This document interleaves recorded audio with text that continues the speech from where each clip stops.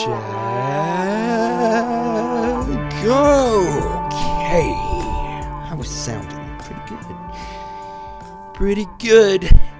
Oh, just peaked my levels. Fuck. Well, better peaks and valleys, what I say. Hi guys. How we doing? Thanks for tuning in. Bonus interview, Blue Toddcast. My name's Todd Bluebaugh, and I am happy to have you with me here in the desert. Or actually, maybe I'm happy to be with you wherever you are. I don't know where you are, but I'm happy to be here. In your car, in your cubicle, in your garage, in your headphones, blasting over the speakers. Turn it up. Let's get busy. I've been busy.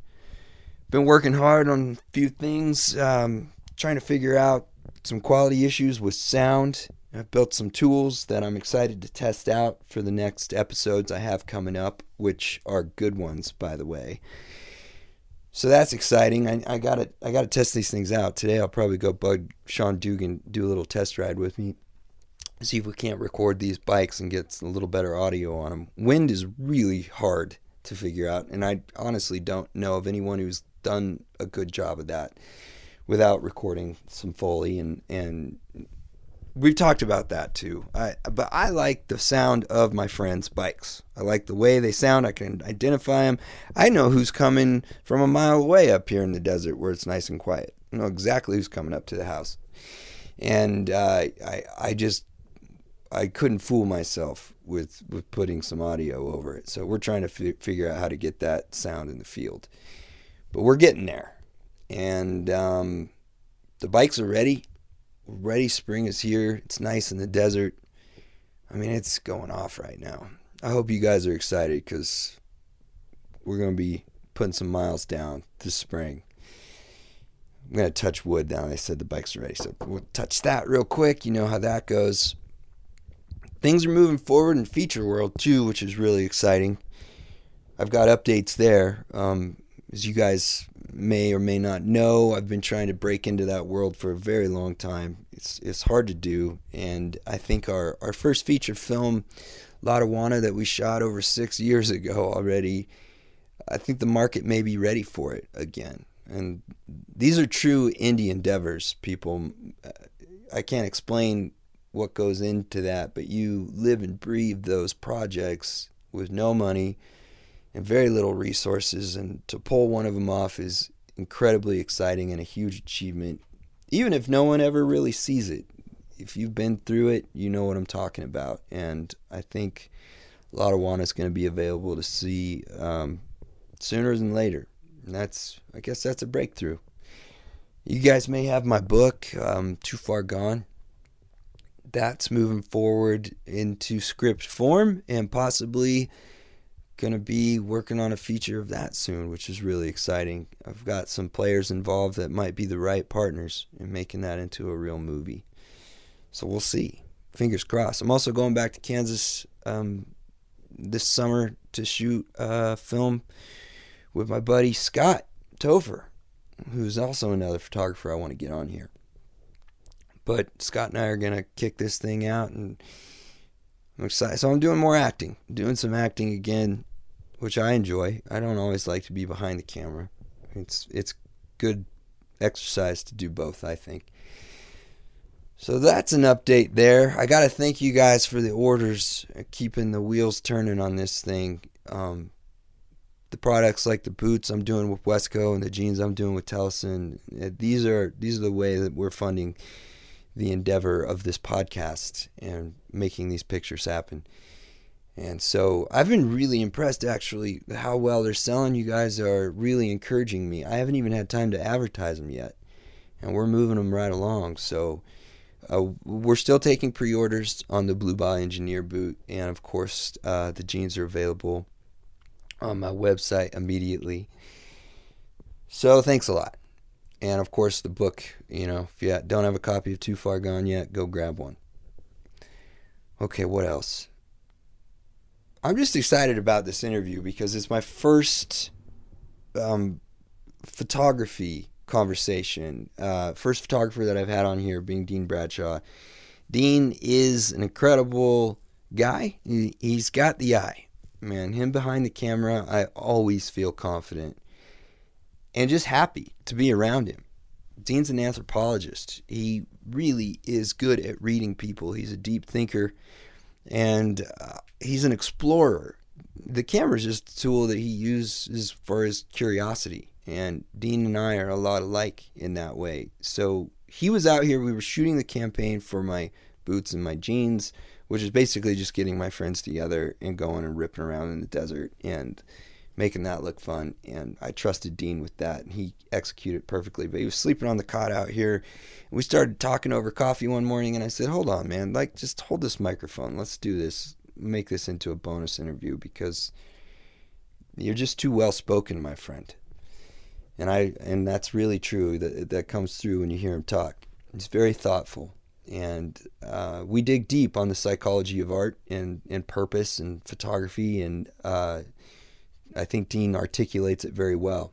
It was also very fun to hear his backstory, coming from Australia, and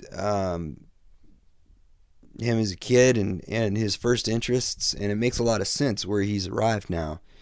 And he deserves every bit of success that he gets, because he is a true photographer. And I've said this before, understanding the function of a camera is different than being a photographer. You can be a very good technician and execute the technicalities of taking a good photograph, but to me that's about 20% of it. The other 80% is reading people and the moment and being ready for that. And Dean has a way of breaking through with people and them trusting him ultimately to represent them visually. That exposition of them is important, and Dean's a very sensitive person, and that is why he gets the best out of people. So yeah, let's just get to it, okay? And I got to mention real quick that the original music on my podcast that you are hearing is from my very good friend Rocco DeLuca. Thank you, Rocco. But let's get to it. Dean Bradshaw, bonus interview, the Blue Toddcast. Buckle up. California, we're broadcasting live in action. How's it? Can you hear my voice? Yeah, I can hear your voice. Okay, give me a check. Sounding good. Check. Yeah, I feel like it's weird to hear my own voice. Welcome, Dean Bradshaw. You were my first photographer on this podcast. Thank you, Todd. You're also the earliest podcast I've ever done. I'm still in my pajamas. I know, man. Me too, and I'm still on my first cup of coffee, so I'll try and make my thoughts count. That's fine. We'll get more here in a minute. So, you know what? Just for everybody listening, we had a really good start this morning talking about the important things in the creative process. Before we got too into it, I said, let me grab the microphones and start off. But Dean is one of the most creative photographers I know, and hardworking. And this guy will shoot and shoot and shoot and overshoot. And that's how you get the good shit, man. Yeah, that's my favorite play. I just keep going until everyone wants to beat their head against the wall and push people to their limits, and usually that's where the good stuff happens. You haven't taken me that far. No. No one could take you that far. You're chill as a cucumber.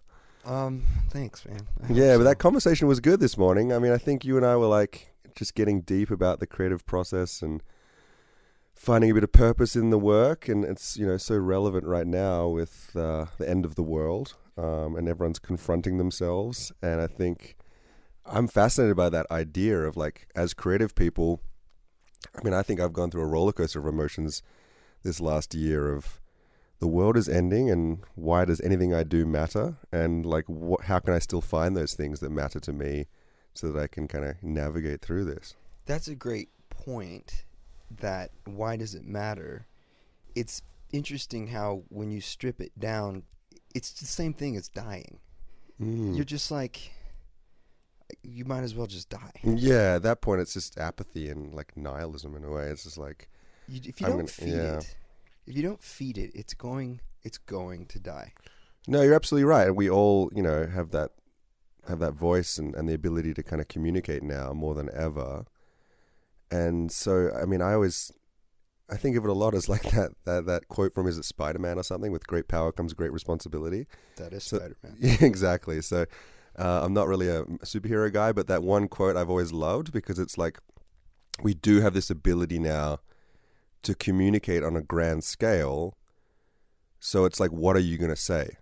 And I think I think of that a lot, but I also neglect that question a lot, because it's the hardest question to ask. Yeah, because it creates a lot of anxiety. I think it puts a lot of pressure on oneself. But I think it's always been like the underpinnings of whatever I've always tried to shoot is like, what is it that I'm interested in or curious about at the time, or what are the themes I'm wanting to explore?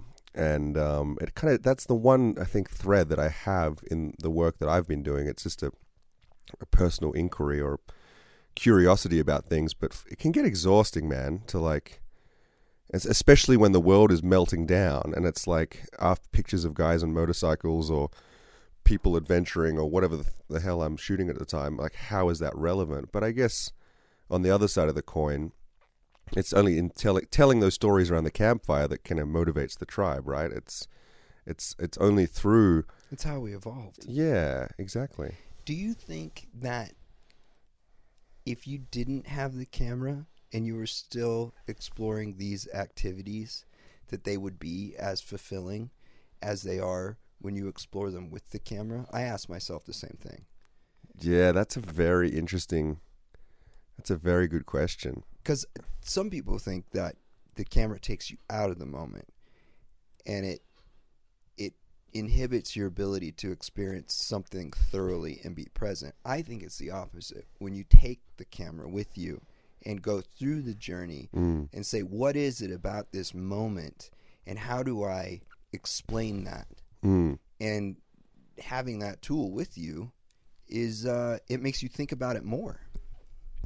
Thank you, Nick. We have a second cup of coffee here, so thanks, baby. That My question's wife just brought us coffee. That question's going to be powered by that. I don't want to forget what I just said. No, I totally get it. So, like, cup of coffee. I think about that a lot too, and it's funny you say that, because one of the things I've actually wanted to do in the last few years is become less of the observer and more of the person in the picture a little bit. You know, like, I'm still very much the observer, but the one thing that I've wanted to do is embed myself more in the subculture of the things I'm shooting. I think, which is particularly relevant with motorcycles, and it's something I actually admire you a lot for. I think you really live and breathe what you're exploring, and it's like, you can think of yourself as like an embedded photojournalist in a way, where you're living and breathing a subculture. And so if it wasn't the camera, I don't know what it might be. I mean, writers do it. Yeah, like Hunter S. Thompson's a great example of that. He did it. And I think the photojournalists of the day, it's changed hands. My heroes now are... They saw the greatest time in the history of photography. They saw the advancement in the technology. They lived through a chemical process into a digital process, but they also lived through the finance when there was money to be a photographer and a journalist, and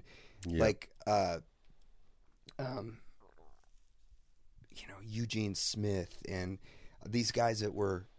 They were not soldiers, but they went to war. They went to war without a gun. They went with their fucking camera. Bullets whizzing over their heads. Everything. Tell me that's not the most real thing. No, I totally agree with you. And those are the guys I think that I've always worshipped. It's like, I mean, it is almost a cliche amongst photographers that the National Geographics that we grew up with were like the ultimate inspirational stories. And those guys would embed for 6 months, like tracking down king cobras in Thailand or... living with tribes in the Kalahari, and I think I love that. I mean, but those guys were definitely far from the lavish commercial photographers. The Avedons and the guys living in New York and LA. It's totally different tribe. Yeah, those guys were running on grants, government grants, and National Geographic. Budgets, and that whole world is gone now. You couldn't even realistically be that anymore. Now that is the Instagrammer. That's the 21-year-old kid with a drone. Here's something that I was misled about getting into photography. Most of my, you mentioned Avedon, and like that kind of New York fine art, fringe culture photography, I looked at in the same way that I looked at like Time Life and National Geographic, and I was like, oh, this is all the same thing. Look at all these things you can do. But most of those guys doing the fringe culture photography, except most of them, not so much Danny Lyon, because he did both, but they had wealthy patrons pushing them on. They had finance inside whatever social circle they were running into to make this art, and that was misleading to me. I was like, oh, there's money in this. There's really not. The money comes from somewhere else. Yeah, even totally. back then. No, you're right. And there was certainly a squad of New York photographers that kind of ran that world. I mean, and I've always liked that concept, though, of broaching the two schools, you know? Like, I think it was Irving Penn that would go to Papua New Guinea and throw up a backdrop and shoot tribesmen and then, you know, and then do big assignments. He also shot the Hells Angels. Yeah, he did? From the tribesmen to the Hells. Well, there's that photo on the backdrop, I think I always remember. Images on the Hells Angels on backdrops are like... Yes. No, I know that one particular image, exactly. Danny Lyon was the same, but much more photojournalistic than portrait. I love that model. I mean, that's kind of what I try and pursue, I think. That would be my goal, is to broach the world of like higher end portraiture and then this photojournalistic, which kind of, the photojournalistic stuff for me gives the work some balls. It's like you actually go out there and you live the adventure and you kind of go and you find things, and it just takes away from the lattes on a New York soundstage, you know, shooting while your assistants set up your lights, you know, which to me is, I love that world too. But there's something that the idea of going into the jungle and shooting tribes, or I don't even have to ask what you find more fulfilling. Yeah, I mean, 100%. If I could be going around the world shooting things that I found interesting, whether it's anthropological or landscapes or whatever it might be, that's the stuff I really love. But there is a certain comfort. I mean, there is something nice about the comfort of being in a New York and LA studio, shooting things. I mean, there's a certain comfort in getting paid lots of money and shooting art directors' layouts for an ad. I mean, though as I say that, I can hear myself not as excited. But it's a different challenge. But that allows you to live the life. So I've always loved that balance where you work with art directors, you can execute visions on a high level for brands, which is like my bread and butter and how I pay the rent. And then that always frees me up to go and pursue these other interests, you know, like shooting motorcycle culture or shooting tribes in Africa is not going to necessarily fund a life, you know. It's not necessarily it's not as necessarily lucrative. Not anymore, yeah. And I mean, I shouldn't say that. I mean, I could you know, set myself up as the next guy making a lot of money off those things. It is possible, but I've always liked that idea of funding, you know, using the commercial work to fund the personal work, which a lot of photographers do. It's not a new concept by any means. Yeah, I think the switch though, like I was trying to say earlier, is that fringe photography didn't exactly have, and I say fringe, I mean like urban fringe, you know, that street photography is now got money in it, whereas that William Allard go live with a you know, inside the Amish culture for a year and get their trust so they allow you to photograph them, that's gone now. You're absolutely right. It's switched because that became popular, and now there's money in that, and you have to finance those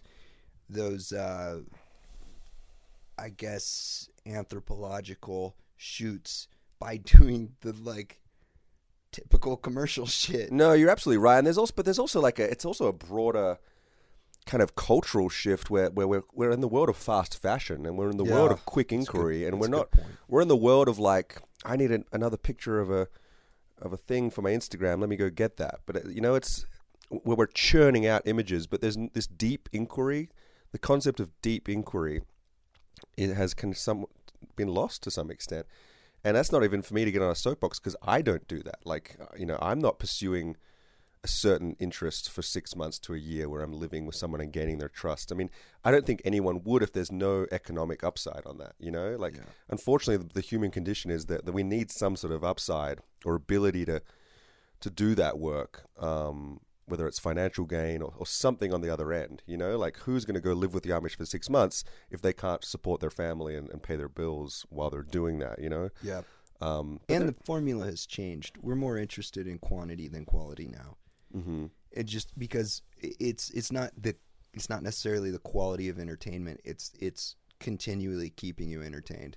So just, you know, here's a new study, here's a new study, here's a new study, and these aren't studies. These are just wallpaper. And they're surface level, they're right? Surface level. Yeah, it's like I find that's a really interesting point because the world is becoming much more homogenized, and it's like you look at the content. I mean, maybe it's also because we're all in our own echo chambers, but you look, it's like a picture of a vintage Porsche, a picture of a guy on a motorcycle dressed in a certain way, a picture of a girl in a bikini in Tulum.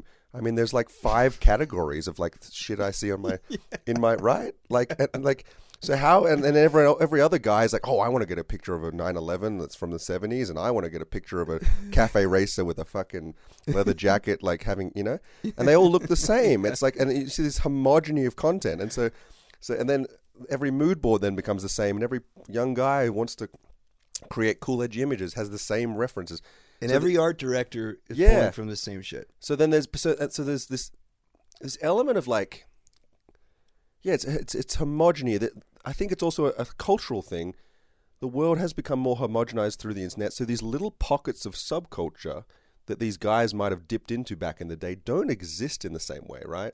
I mean, they do and they don't. I mean, I find the world you're embedded in, I think, is still a rich subculture that is very different from a lot of the ways people are living their lives. So but there's much more below that surface, and particularly in the bikes that we're into, because they're harder to find. They're just more niche, and these individuals who have been, how would you put it, overcome or addicted to the pursuit of these things, they're a product of them. It's like there's this natural kind of condition that distills a person, or distills into this person, and they're very interesting. Yes, and they get almost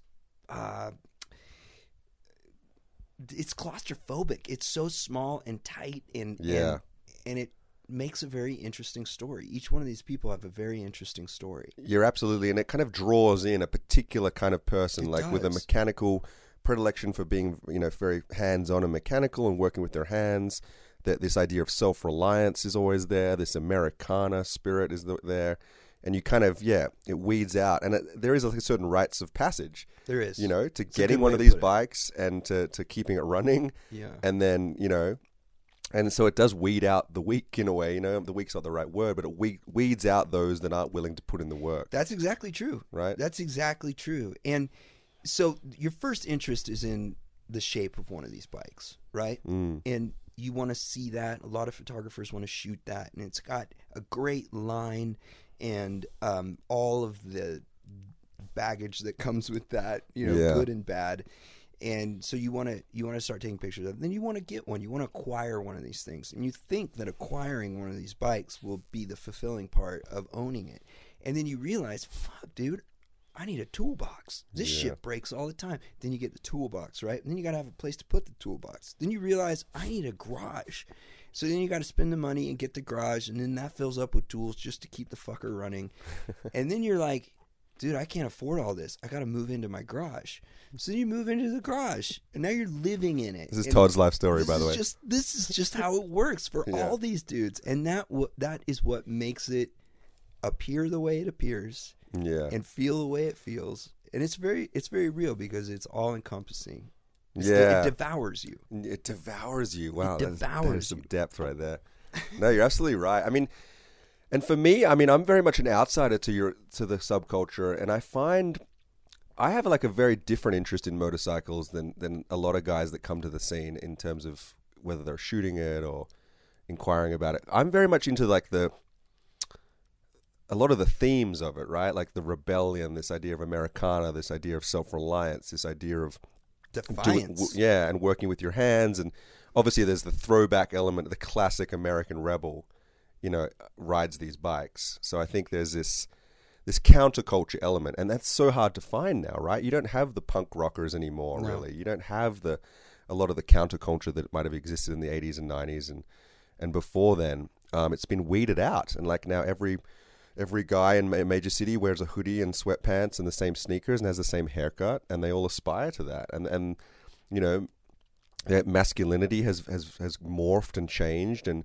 the most masculine thing a lot of guys do is send an email to their boss, while they're in their cubicle. And that's why I think I'm so drawn to this idea of it's a very rugged individual, kind of the classic American ideal is, I think, represented by these motorcycles and the people that are drawn to them. So I think that's why I personally am kind of fascinated by what you guys do and what, because motorcycles in general, they all have their own different themes associated with them. You've got the cafe racer guys who are very much about looks and aesthetics and fashion. You've got your sport bike guys who are very adrenaline based, and it's not about anything how it looks, because they look ridiculous, but they like going very, very fast. Yes.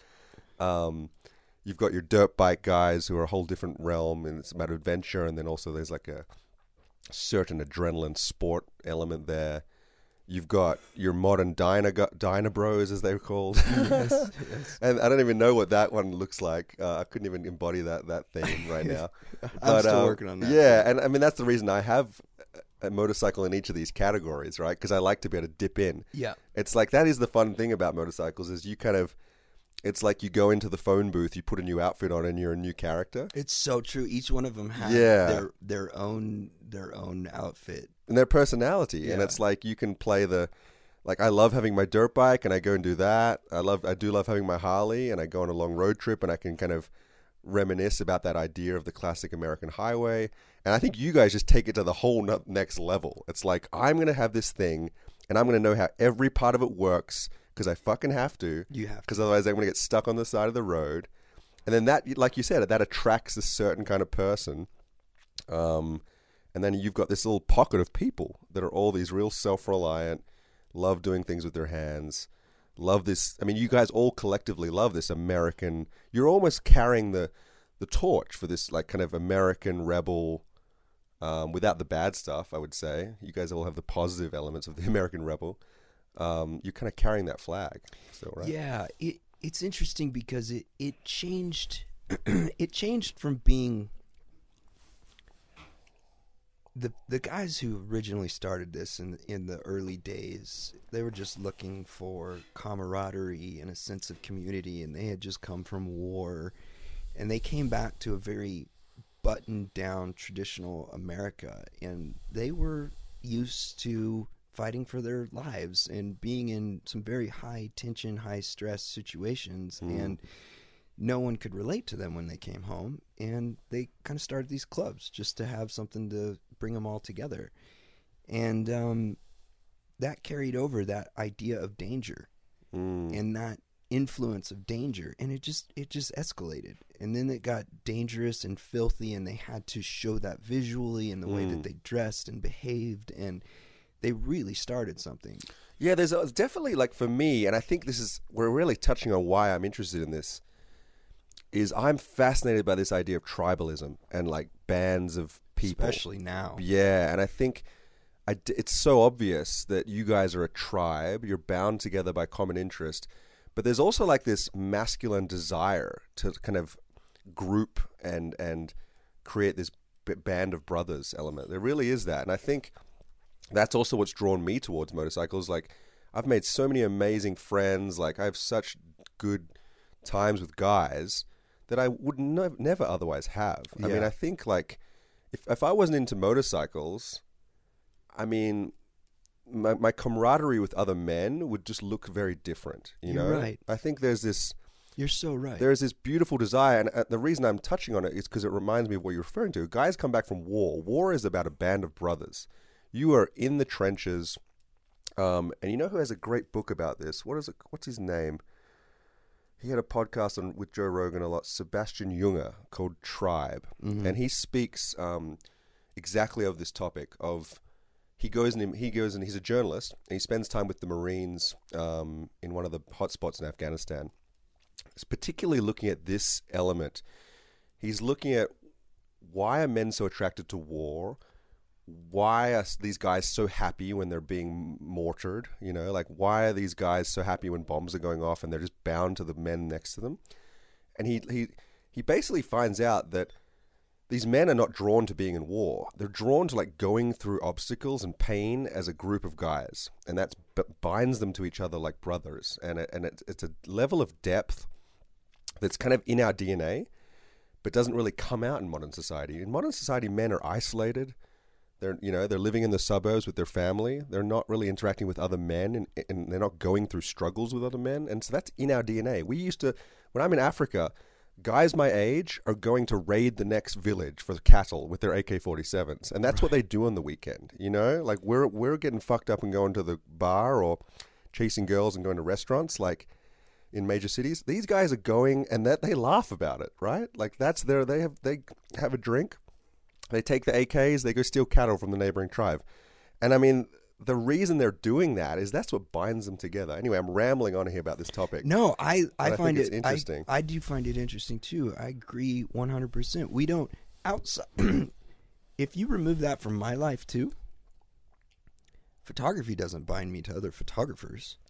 No, we're very lone wolves as photographers. We really are. Yeah. And you're right. I just haven't thought about that. There's no connection in my life as strong as that, other than, my marriage. That's it. No, absolutely. And the idea of being connected to other men connect based on action and activity. Like we need puzzles. Yeah, we're not like women. Women can get together and just like hang out and talk. Whereas men, we need we group around activities, right? Whether it's sport. That's why sports, I think, are so important to men. Yes. Extremely tribal. It's very tribal. Team-based. Exactly. And I think men have that in our DNA. And I think so many men are craving that and are feeling disillusioned because they don't have other strong men around them. Because think about, this concept we talked about earlier, this iron sharpens iron. Like, good men around you, like, makes you a better man, and it really fills you up in a certain way, and it helps you kind of get through stuff. And when you need help in some area, whether it's like conceptual help in your life, or help fixing something around the house, or help on your motorcycle, you have these brothers to kind of call on. And I think that's just an interesting concept that I've kind of learned with the whole motorcycle thing, to go deep with it. I know there's other things like that. I know that's out there. Yep.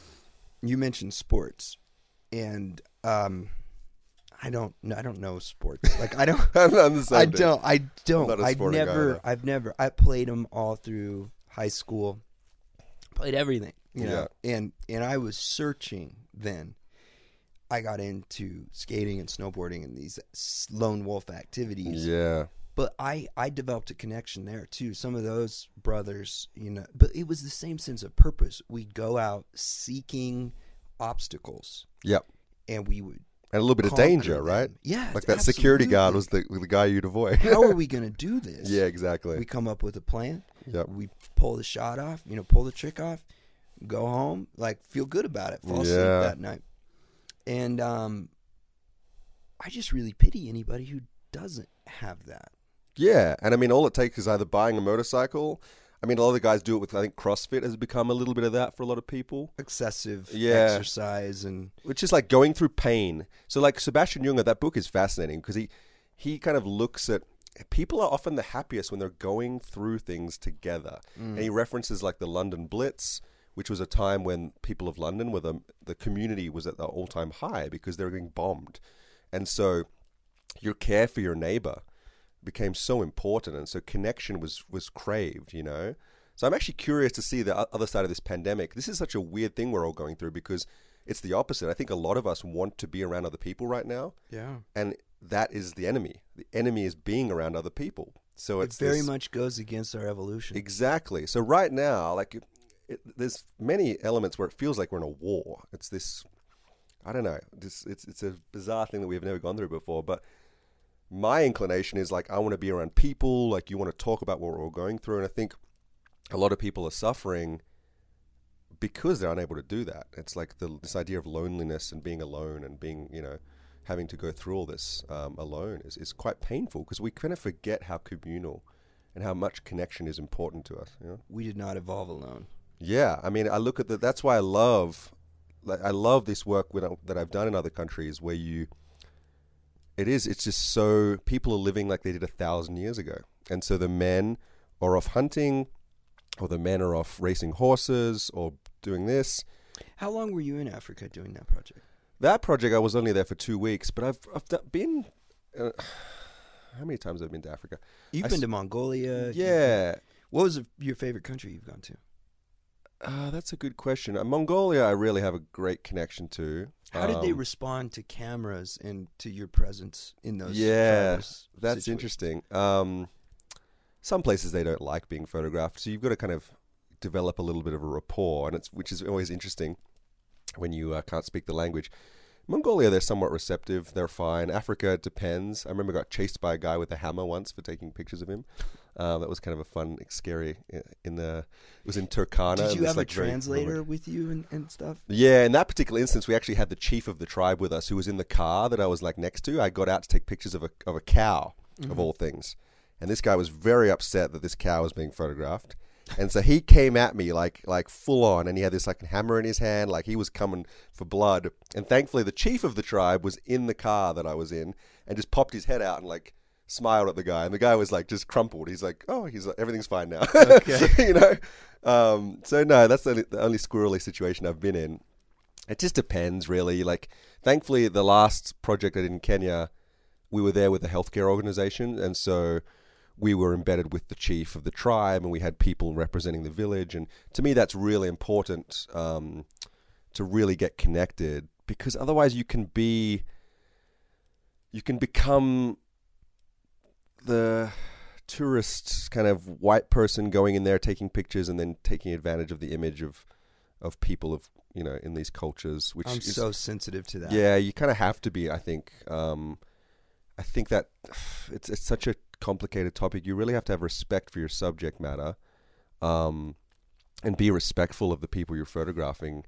And that's why, to me, having a cause associated with it is really nice, because you can feel like, okay, I'm photographing these people, but it's like really to empower them. It's not to exploit them. Yeah, it's not to exploit. You've got to always be really careful of that. It's something I have to think about a lot, for sure. My interest is always in, like, I think the way that these people are living is very beautiful, and it's the way, we were living in many cases for generations. Like Mongolia, that was the example. I actually got fascinated by a podcast called Hardcore History, which had a whole 15-hour thing on Genghis Khan's rule in Mongolia. And then I also saw The Long Way Round, and I loved that section in Mongolia, which to me was the most picturesque. And so those were the two reasons that I really wanted to go to Mongolia. And so my interest there it wasn't so specific. It was just really just to embed myself in that culture, and just to shoot what it was, because I just think it's so interesting and Did you look colorful. At things differently when you came home? I think that experience, having it in the back of my head,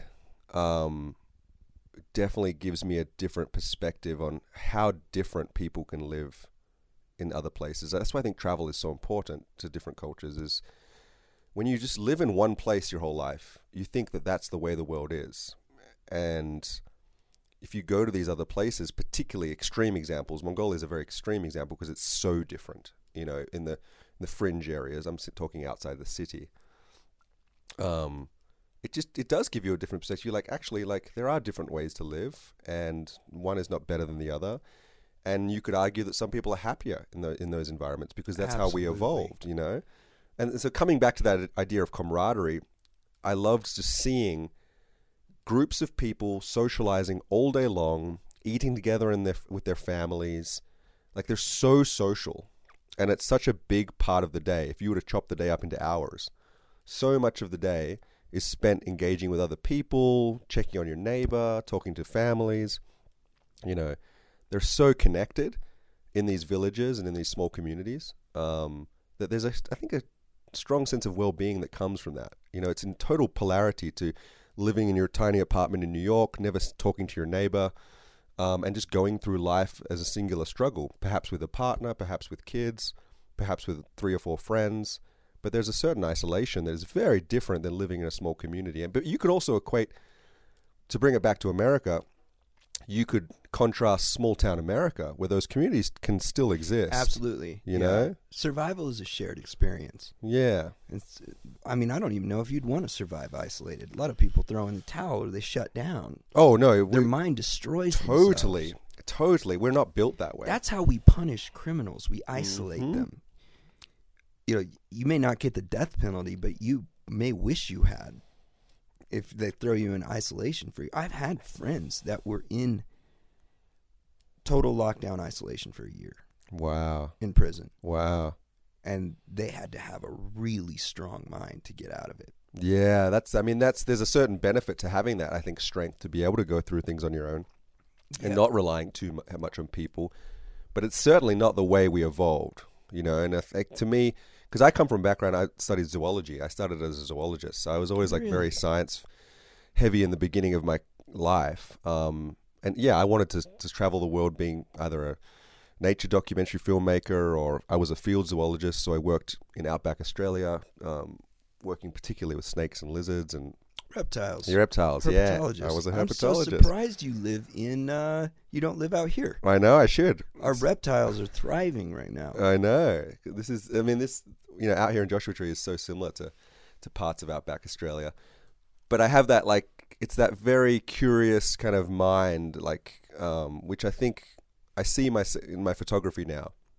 It's almost an anthropological interest where I kind of am fascinated by people and different types of people and the way they live. And it's almost in the same way that I was fascinated by different species of animal back when I was young. So it's funny to actually have that observation. Yeah. It's I think the curiosity is the underpinning driver of my photography and, becoming interested in these different things. And when did you switch over? I studied zoology straight out of high school, 3 or 4 years, and I was a field zoologist. Had you picked up a camera by then? Yeah, I got my first digital camera when I was 18. It was like a little 2-megapixel thing that my parents got me. And before that, my dad had given me his film SLR, but I never had the attention span for film, so I'd only taken a couple of rolls on that thing. And then really got into digital photography. And when I was a zoologist, we would go to all these fascinating far-off places in Australia, in the Western Australian outback, and I would photograph the animals, the snakes, the lizards, the landscape, the Aboriginal rock paintings, all sorts of things that we would find. And I always had this very conscious feeling of probably based on growing up with National Geographic, where I was bringing back these little mementos. Artifacts. Yeah, these artifacts of my travels to share with other people, because I was finding all these amazing animals that no average person in the city would ever see. You're still doing that. Yeah, exactly. I'm having that awareness right now, actually.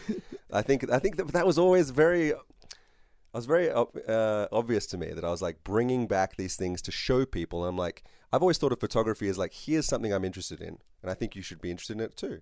I always think of it as a spotlight that you're shining on things you think are interesting.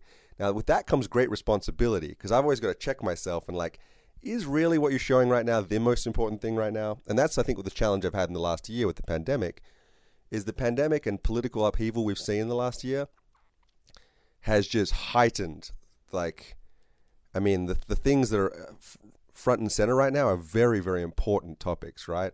Race in America, the political, instability in this country, the tribalism around politics in this country, this whole idea that the whole pandemic and the economy falling. These are big, meaty topics, right? There's a lot of responsibility attached. Yeah, so it's not that I can kind of make photographs around those things. I probably could, but it definitely makes you recalibrate. Okay, as going on motorcycle road trips, how is that relevant or important during this time? And you could argue that that idea of getting out there and is more relevant than ever. Let me stop you. Yeah. I think you're right. I think now, and I just had this conversation with Danger Dan, who has his podcast, Danger Dan's Talk Shop. And Danger Dan and I don't entirely see eye to eye on everything.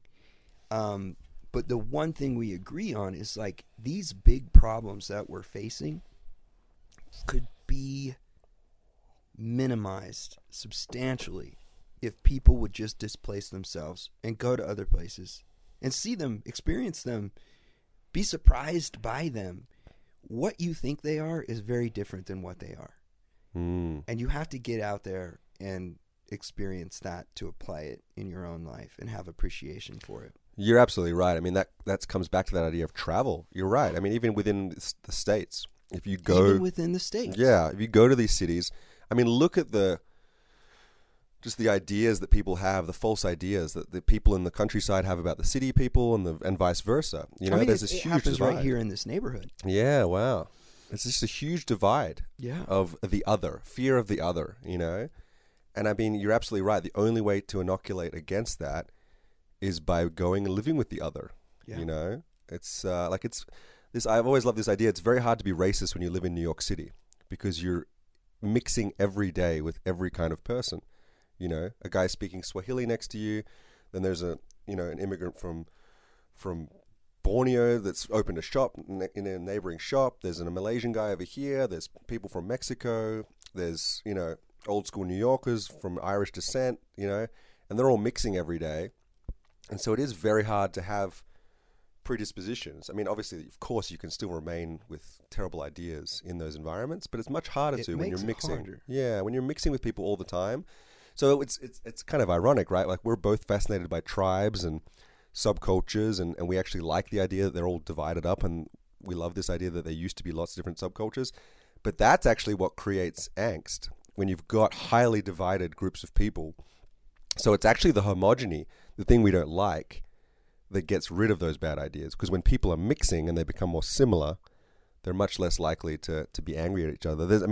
Yuval Harari had this, who wrote that book Sapiens, which is a really amazing book about the evolution of humans, talks exactly about this concept. And he was talking about it early in the pandemic, where he talks a lot about this idea of nationalism, you know, because we've got a lot as a bad thing or good thing? As just a part of being human in countries and grouped together in nations, condition. Right? Like as a condition, right? Like you can have, back in the day, it might have been a nation of 100 people inside a small tribe, or, you know, it's the Zulu nation, where it's a large grouping, you know, of a tribal group in Africa that's fighting against a neighboring tribe.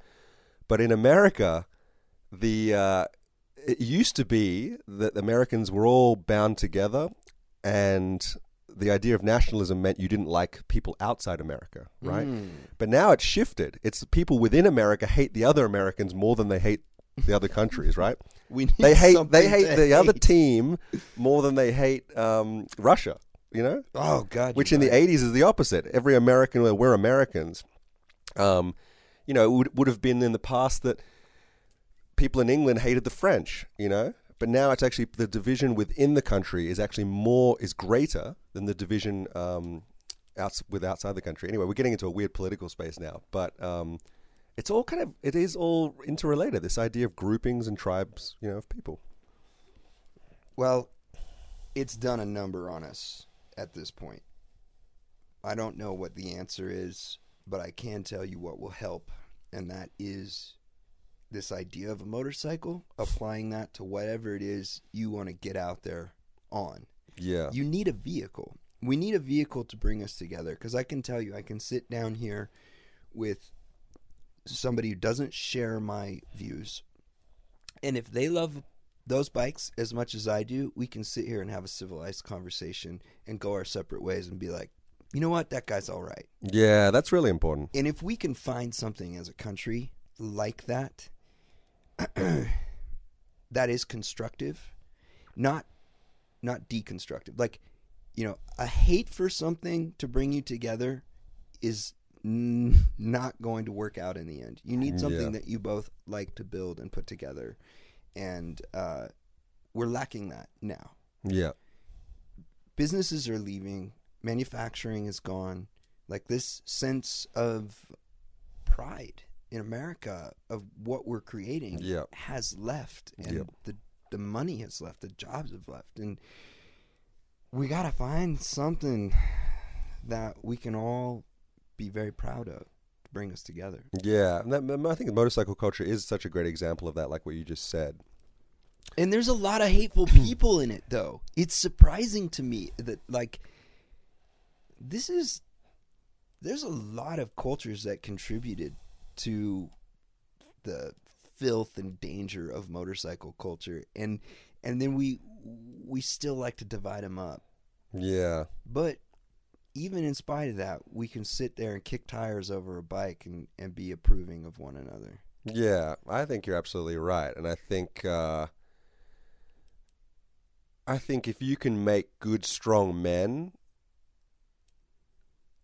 then you can kind of, and women, but if you can make people who are happy and satisfied and connected to other people, then that's the only way to make, to make a better country or make a better place, is people finding their own fulfillment. I mean, and kind of crossing the aisle with different ideas. I mean, you see Joe Rogan doing this with MMA. I mean, MMA attracts all sorts of people.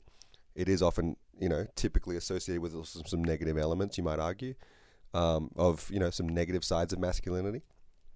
But it kind of he brings together such a melting pot of people.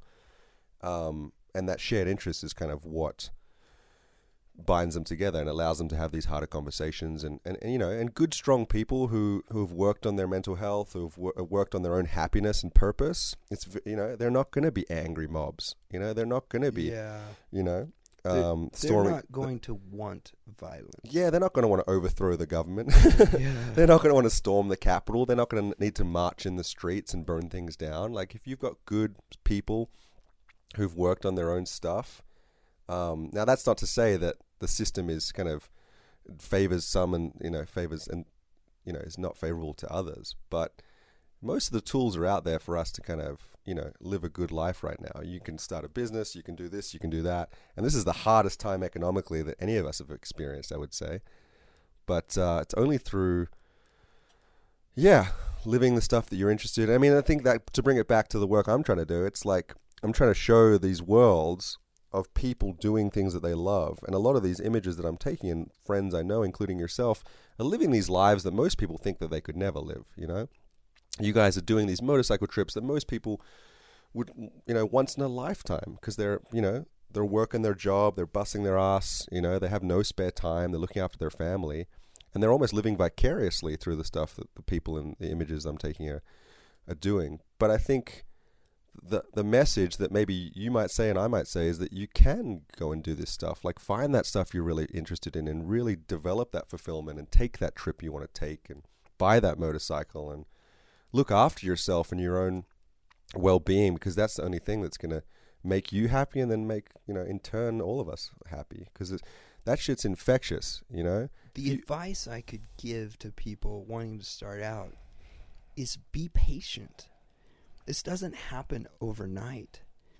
And if you want to be the guy on the road on an old bike or flying a plane or whatever, there's a comprehension that happens over time, and that builds off of bad experiences as much as it builds off of good experiences, and you've just got to love them both.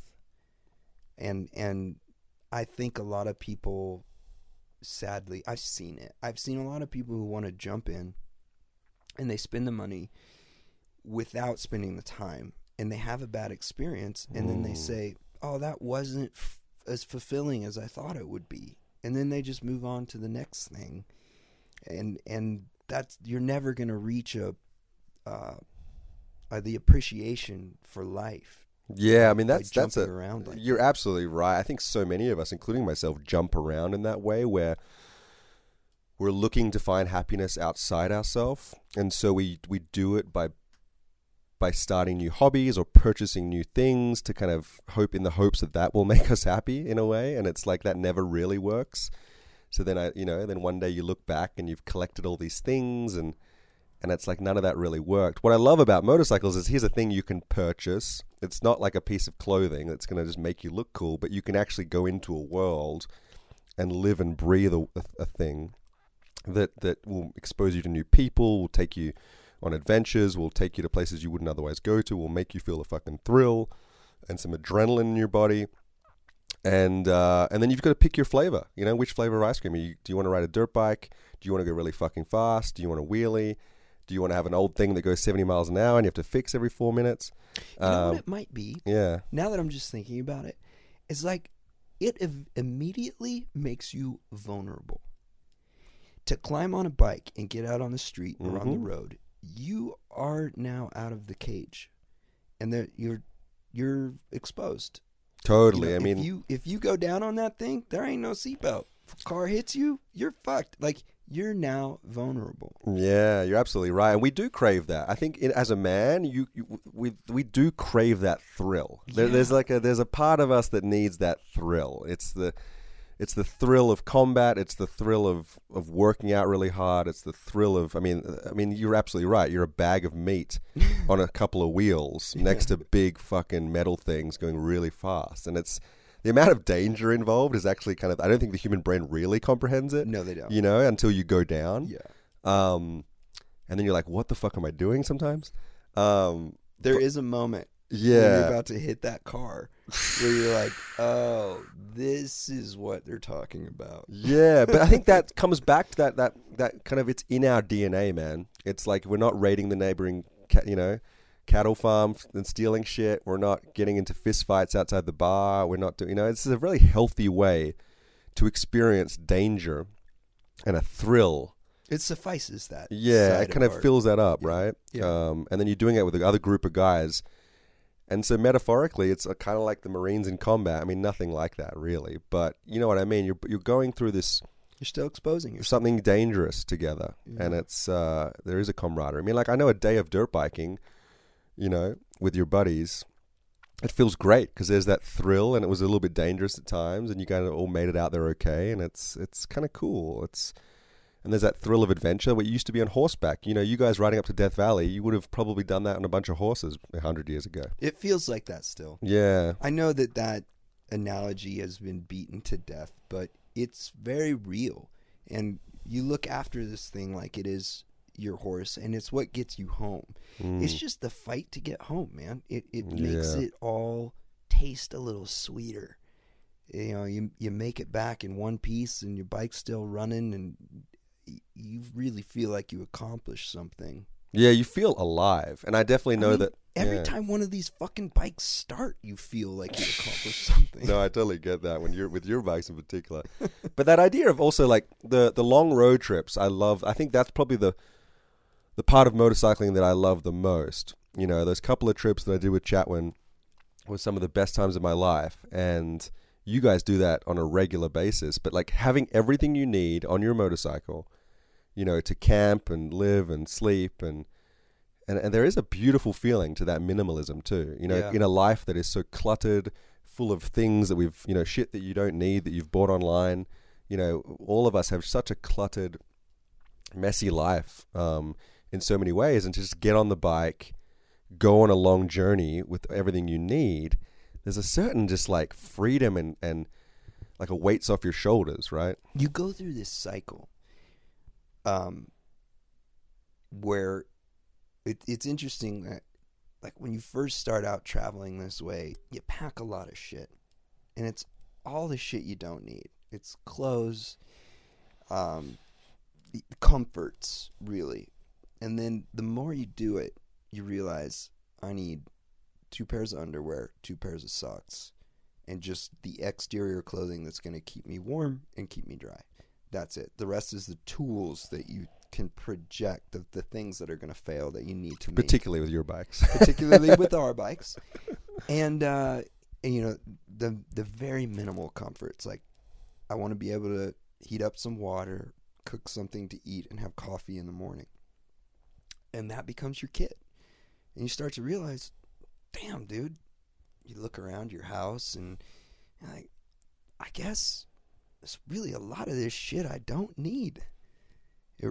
It's a very nice wake-up call when you're realizing this. Yeah, my dad taught me that about just camping when I was young, of like, it really makes you appreciate everything you have. Because you're so... It's like you're willingly uncomfortable for a period of time, and you come back, and that hot shower feels amazing, and that warmth of your home feels amazing, and that fast internet connection feels amazing, and you kind of constantly, it's almost the human mind requires that to actually appreciate what's in front of them. It sure does. It requires the contrast. It requires you kind of losing everything, which is like going out there with nothing. And then coming back like, wow, look, I appreciate everything I have in front of me. Because the alternative is we progressively accrue resources and never actually appreciate what we have. And then we're in our, 3-story house in the Hollywood Hills, miserable, with our life because we're actually don't appreciate what's in front of us. But if you take it all away and then give it back to yourself, which is kind of what you do on these trips, it's you can have that little bit of gratitude, I think. That goes back to this idea of displacement that we were talking about.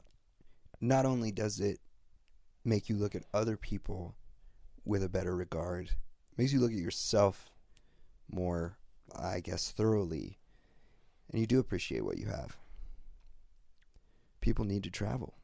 Yeah, absolutely. So I think that's the broader theme here, that we all need to get outside our cage, you might argue, and that can just to get deep and meaningful with motorcycles, Literally and figuratively. Find your motorcycle, whatever that may be. No, exactly. I think just find your vehicle. Get out there, go travel. I mean, the pandemic's the best time to do this, and just go see the world. And no bad comes of it, only good things, I think. Well, Dean, we're 53 minutes in, and this was a very spontaneous interview and the first photography discussion that I've had, and I'm really glad you stepped in and did this. Thanks, brother. I like that we only talked about photography for about 10 minutes. That makes me feel really good. I know. Because I could talk to you all day, man. But we have to go shoot today. Yeah, exactly. We got to run. Well, thanks for the time, man. I appreciate having me. You bet. And good luck with all your endeavors, and I can't wait to see what you do next. Thanks, brother. You're welcome. Bye. What'd you guys think? Dean Bradshaw, ladies and gentlemen. Hell of a guy. Thank you so much, Dean, for sitting down. And thank you for the shoot that we did. I am very proud of that. If you guys haven't seen any of those images, please go to my website and check them out. And make sure you go to Dean's website and check out all of his work. He's got a lot of commercial work and he's got a lot of curious work, which is why I love Dean so much. Yeah, I'm very proud of the shoot that we did together. It's to promote the boots and the denim that I'm doing that finance this project. So kill 2 birds with 1 stone if you want to. Place an order if you need some jeans, if you need some boots. If you have any sizing questions or shipping questions, just hit me up. We can work it out.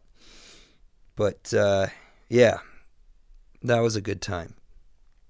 And it sure is getting nice out here. I'm excited, everyone. I'm excited for spring. I'm excited to ride.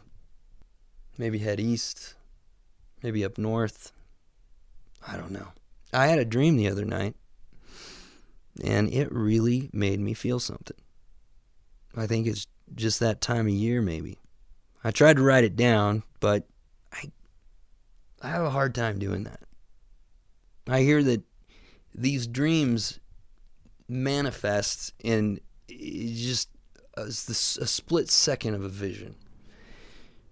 But I don't know if I believe that, man, because this one happened as slowly as I sit here now. It started in a familiar place. I was back home in Kansas, but everything felt bigger, kind of like it does when you're a kid. The tall grass prairie just seemed endless, and the hillsides felt steeper. I remember I was in this valley, and on each side were these big boulder piles, the size of castles. And I think about it now, and I realize that my mind was blending the world of my childhood with where I live currently. It makes a lot of sense, but at the time, I didn't question the landscape. I knew exactly where I was, standing in that valley between the 2 great hillsides. And there was no moon, but these stars were extraordinary. And from their dim light, I could see movement among those boulder castles. And from them started to crawl these giant creatures, these huge winged reptiles, just of impossible weight. And as they revealed themselves. They crushed the stone on which they stood, and it rolled down the valley, and I could feel the weight of it. And they raised their heads and spread their wings as they awakened, and their bellies began to glow as they breathed in and out. And it lit the canyon, and I could see where I was. And I should have been afraid, but I wasn't, because for some reason I knew exactly what these creatures were. They were the very first fireflies. And now that I could see my path, I started to walk, and they flew away so far that they became tiny pinholes of light in the moonless sky. As I reached the end of the path, it turned into another familiar place. The street that I grew up on. And it was spring, and it smelled sweet, like fresh cut grass, just as I remember. And on both sides were houses that I recognized. And I knew that in them were people that I loved. I could hear them talking and laughing, and it felt really good, because this has always been a comfort to me, hearing happiness from the street, from the outside. And so I just kept walking, past all the houses, till the street ended on the front steps of my high school. And there stood all the friends I hadn't seen in a lifetime. And we were all young again, as though no time had passed, but we greeted each other knowing that it had. Laughing, crying, talking over each other. And I realized that many of these people were actually dead. So I sat down on the front steps just to hear their voices again. But if you've ever lived in the Midwest, you know the sound of a cicada. And these cicadas grew so loud that none of us could hear each other. So I turned to everyone and I shouted, "I love you all so much, but sit down. Shut up for a second, and let's just watch these fucking fireflies." And then I woke up. What's it mean, I wonder? Probably nothing, but I wish you all sweet dreams. Until next time, everyone, be safe.